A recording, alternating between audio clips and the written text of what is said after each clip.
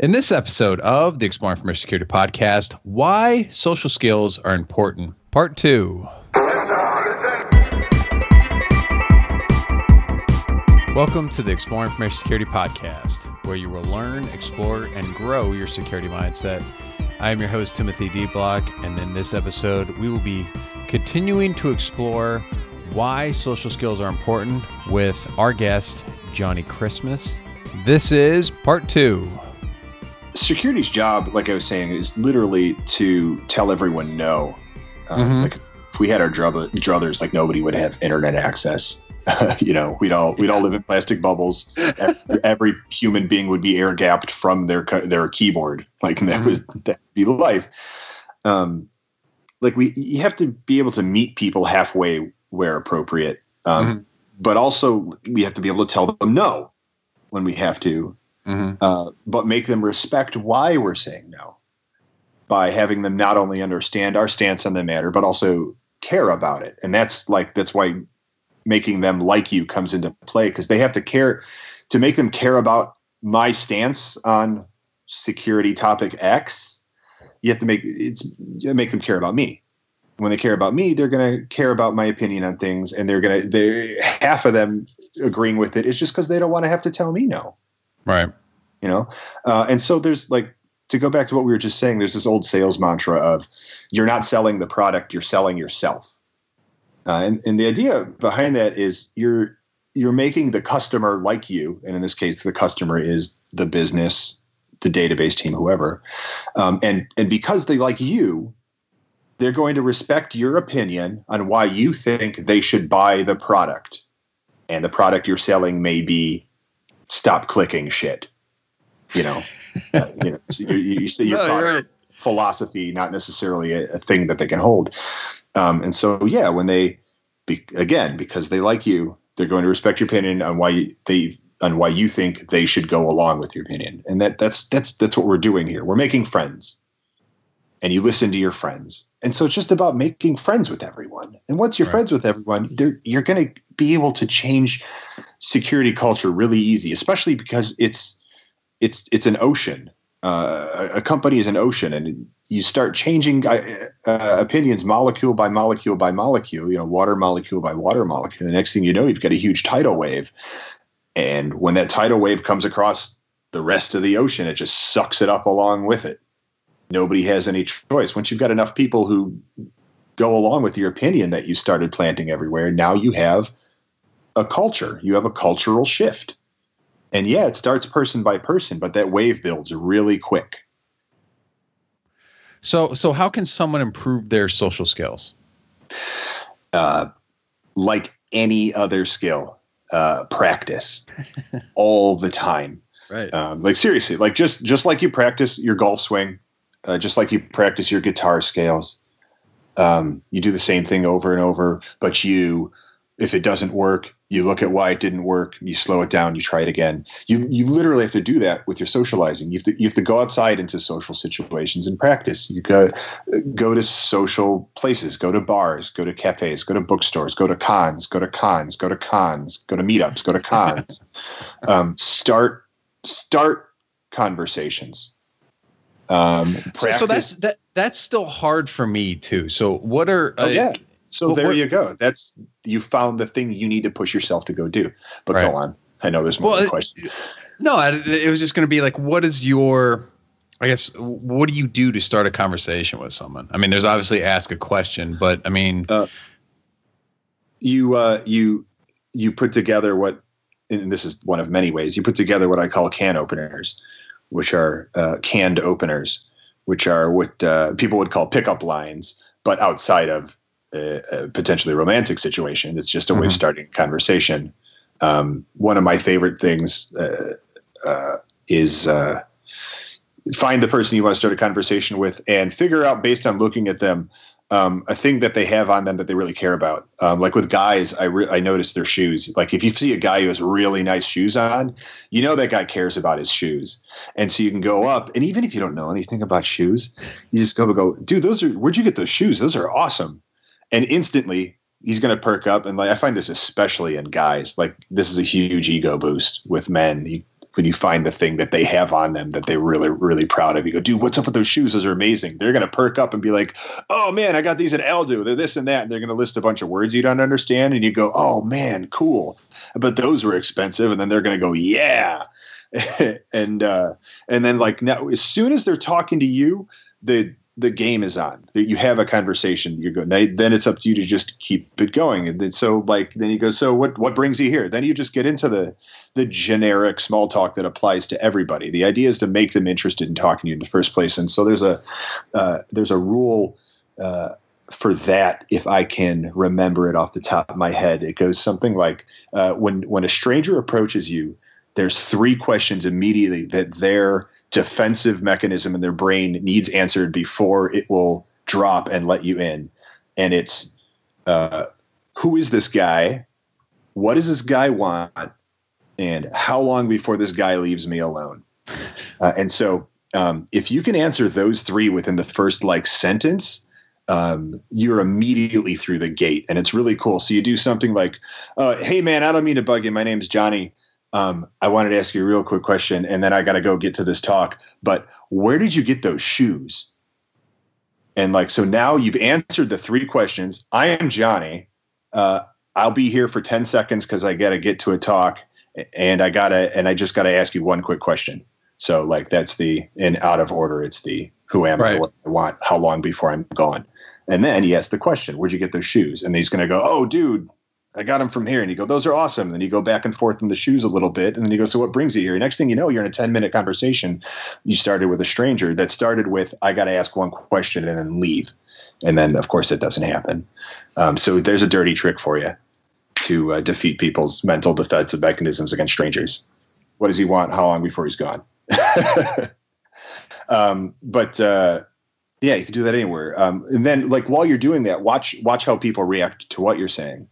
If you pissed someone off, even a friend or whoever, when you piss someone off, take note, go back and review later, try and figure out where you screwed up. What exactly pissed them off? Maybe you didn't do anything wrong. Maybe they were just already in a bad mood and you failed to perceive it and didn't give them enough space. And just you still talking to them when they didn't want to talk to anybody pissed them off. You can always do better. So anytime where a situation ends with someone mad at you, or they get mad at you, or just upset with you at any point during a conversation, take a note, figure out what you did wrong. And that's from, I believe that's from How to Make Friends and How to Win Friends and Influence People. Mm-hmm. If at any point a person is upset while you're talking to them, it's your fault. Figure out what you could have done to make that not happen. Even if it's not anything you did actively, it could have something you did passively. Maybe you didn't do something you should have. And so that's my big thing with practicing. Just like when you're practicing your guitar scales, if you keep just flooding, screaming through them and screwing them up, all you're going to know how to do is screw up guitar scales really fast. So you don't want to learn how to screw up social situations really fast. Mm-hmm. You want to learn how to come at them accurately the same way every time and manage them effectively and efficiently. And so that's what I mean by practicing, not just go talk to people a lot, but identify what's going on, go back and review it, and then do better next time. Yeah, no, absolutely. I think learning from your mistakes, which we all do, in our day-to-day jobs for other things. Oh, you would think so. Yeah, is something that you should do with your we should with your social, because it's oh wait, that interaction didn't go very well. What did I do wrong? Yeah. No, everyone's got that one guy at work who just constantly screws the same things up to the point where you call that screw up by his name, whatever that screw up may be. There's a lot of people that don't learn from their mistakes. Right. So make sure you're not one of them. How much are you paying attention to your body language, your own body language? Obviously we want to pay attention to other people's, but your own. That's critical. Because we perceive body language subconsciously. And so even if someone who you're talking to isn't trained in consciously perceiving body language, they're still perceiving it and it's affecting them. Things like crossing your arms or having your hands in your pockets or not making eye contact, things like that turn people off during a conversation, make you think you don't give a crap. The closed arm, like it gives us perception. The folded arms makes people think you're unwelcoming. Your arms are folded and crossed against them. It's a subconscious thing. So that's really critical. And you can use that to your advantage. Maybe you want to be closed off to someone who is annoying you. And so you could fold your arms and stick your hands in your pockets and face slightly away from them and keep looking at other things to like give them passive hints about like, I'm not really into what's going on here. And then hopefully they'll take off. Or if you want someone to feel like you're more welcoming to them because you like having them around, you want them to be around more or keep talking to you, but you have this habit of just folding your arms when you stand. That's a habit you have to know that you have. Consciously keep an eye on yourself. And if you're doing it, make yourself stop doing it. There's a lot of bad body language habits we have. Looking at our phone every time we get a text, like that's a horrible habit. Yep. We all have. You got to get out of that habit. If you feel your phone buzz, let it buzz. Like if it was really important, they'd call you, just give it a minute. You're in the middle of a conversation. I try to make a habit of not looking at my phone unless it's part of the conversation. I'll wait till they get up to go to the restroom or whatever. And I'll, check my phone and then put it away when they're coming back. Just things like that. You have to be aware of things. I think a lot of us don't realize how often we look at our phones. Yeah. So yeah, you totally like keeping an eye on your own body language is critical. I'm a very jittery person. I'm constantly fidgeting, and it throws people off. It makes other people nervous. They don't like it. It makes when you're jittery, everyone else is anxious, and that's a thing I do constantly that I have to keep an eye on because I'm very anxious. So it's we've all like. Everyone thinks that I'm like the perfect social machine, and that's the furthest thing from the truth. I have plenty of problems that I'm constantly keeping an eye on and trying to correct for.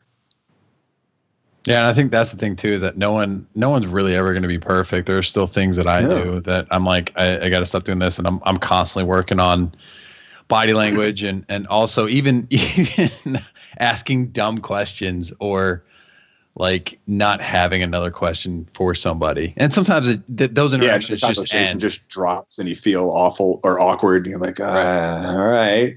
Right. I'm super shy around strangers.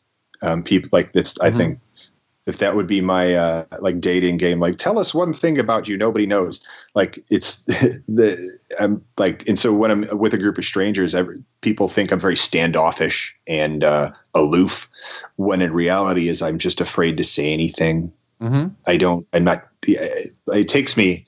A lot of people think I don't like them when they first meet me, which like I make horrible first impressions because of that. It's like I have so many good friends now who have told me like, man, when I first met you, I thought you hated me.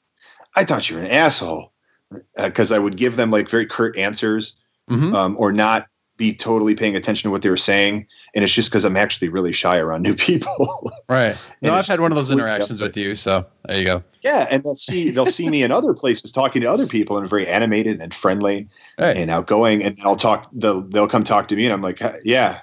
Oh, hi. Yeah.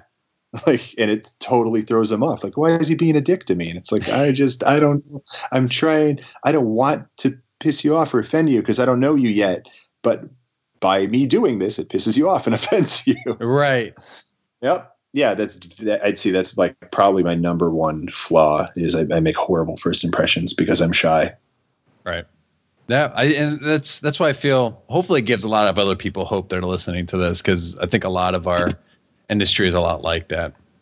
Oh yeah. I don't think I have any situation that's unique to me whatsoever. I think everything I say like that I struggle with, there's 10 million people in this city who struggle with that. That's a natural human defensive mechanism. I don't want to talk to strangers because the potential for them to be from a rival tribe and stab us in the face is extremely high as far as, our slow evolution goes. So yeah, like that anxiety is something we all have. And I'll tell you, I'll admit it never goes away. You can practice all you want. It will never go away. But when you're able to recognize that it's there and work around it and push yourself past it, that's where the skill is. Yeah, no, absolutely. Are there any other recommendations for improving your social skills? Yeah, I'm a big I'm a big self-help book nerd. Okay. Like if you saw my bookshelf, you'd think I'm a complete basket case, and maybe I am. I mean, I'm not. I won't deny it, but some of my like favorite let's see, the books that really like were life-changing, that got me out of the basement and into liking at least having to talk to people. Of course, How to Win Friends and Influence People was written in 1931, 1928, something like that. Yep. And the language is amazing. And it is literally a textbook for salespeople, which means it's a textbook for making friends. The title is absolutely what it is. Like, this book does not throw you any curveballs. And it's great because it gives you a word of advice, and then it explains why that advice works, and then it gives you a story to show you that advice in practice for every single topic it covers. And it's just amazing. And it's great for technical engineering people who learn technical things, because it's like, here's a fact for you to know. Here's why the fact is true. Here's contextual information that shows you the fact in play. Like, it's awesome for like scientific engineering types of people who want to be less so, who want to be more social, because often, and I'm that type of person, and often we're terrible at socializing. We're the guy from Office Space who's the engineers is not good with people. We're all of them. Another one, this is one good friend Kate Vida turned me on to, called Never Eat Alone. And it's by Keith Ferrazzi. And it's literally, really, you can just read the title of the book and you're done, because that's all it's about. And it's got a lot of other things in it. But the big thing I think I took away, or at least my favorite piece of advice, was anytime you're eating, make sure you're never eating alone. Invite someone out to lunch with you. Meals are something very huge in our culture and in many other cultures. Like in certain areas of China, a common way to greet a friend is, have you eaten? Like, hey, have you eaten? Like, that's the first thing out of your mouth. Like, we say, hey, how you doing? How you been? They say, have you eaten? And then if they say yes or no, if they say no, you get them food. Oh, let's go get food. Have you eaten? We could always eat. It's a very humans bond over eating, because that's how we've been for the 17,000 or so years that we've existed. Was when we ate our meals is when we shared our stories. And sharing our stories is how we conveyed information that was critical to the survival of the tribe. We shared stories about the evil tribe of ghost people that live over that way, and which of the berries not to eat off which plants. Eat when we're eating. And this is a neurological linguistic programming thing. When we eat, our brains become more receptive to absorbing information from other people. That's interesting. Yeah, that's a whole, I'll get into that in a second. But just eating, like, you're not doing anything else when you're eating. You're not doing anything effectively. You're not working effectively. You can't do anything effectively while you're eating, except you can share a bit of time with someone and exchange some conversation. And it's a great way to catch up and maintain relationships. And so you got to eat, I think we all at least eat 2 meals a day. If you're going out to do those, see who you haven't talked to in a while. Go, hey, you want to get lunch? You want to get lunch sometime this week? Or just text whoever. Say, I'm going to lunch. Can you go to lunch? Sometimes they can. Try to never eat alone. If you are eating alone, if you can keep up on your social networks or something, just something to do relationship maintenance while eating. That was the big thing. But it's a book on things like that, how to actively maintain and build social relationships in a world where nobody has the time for such things anymore. So Never Eat Alone by Keith Ferrazzi is a really good one. And that will do it for part 2. Hopefully you learned something. Feedback is welcome at timothy.dblock@gmail.com or on Twitter @timothydblock. Show notes can be found at timothydblock.com/EIS. If you enjoyed the show, share it with others and rate it on iTunes. Have a good one.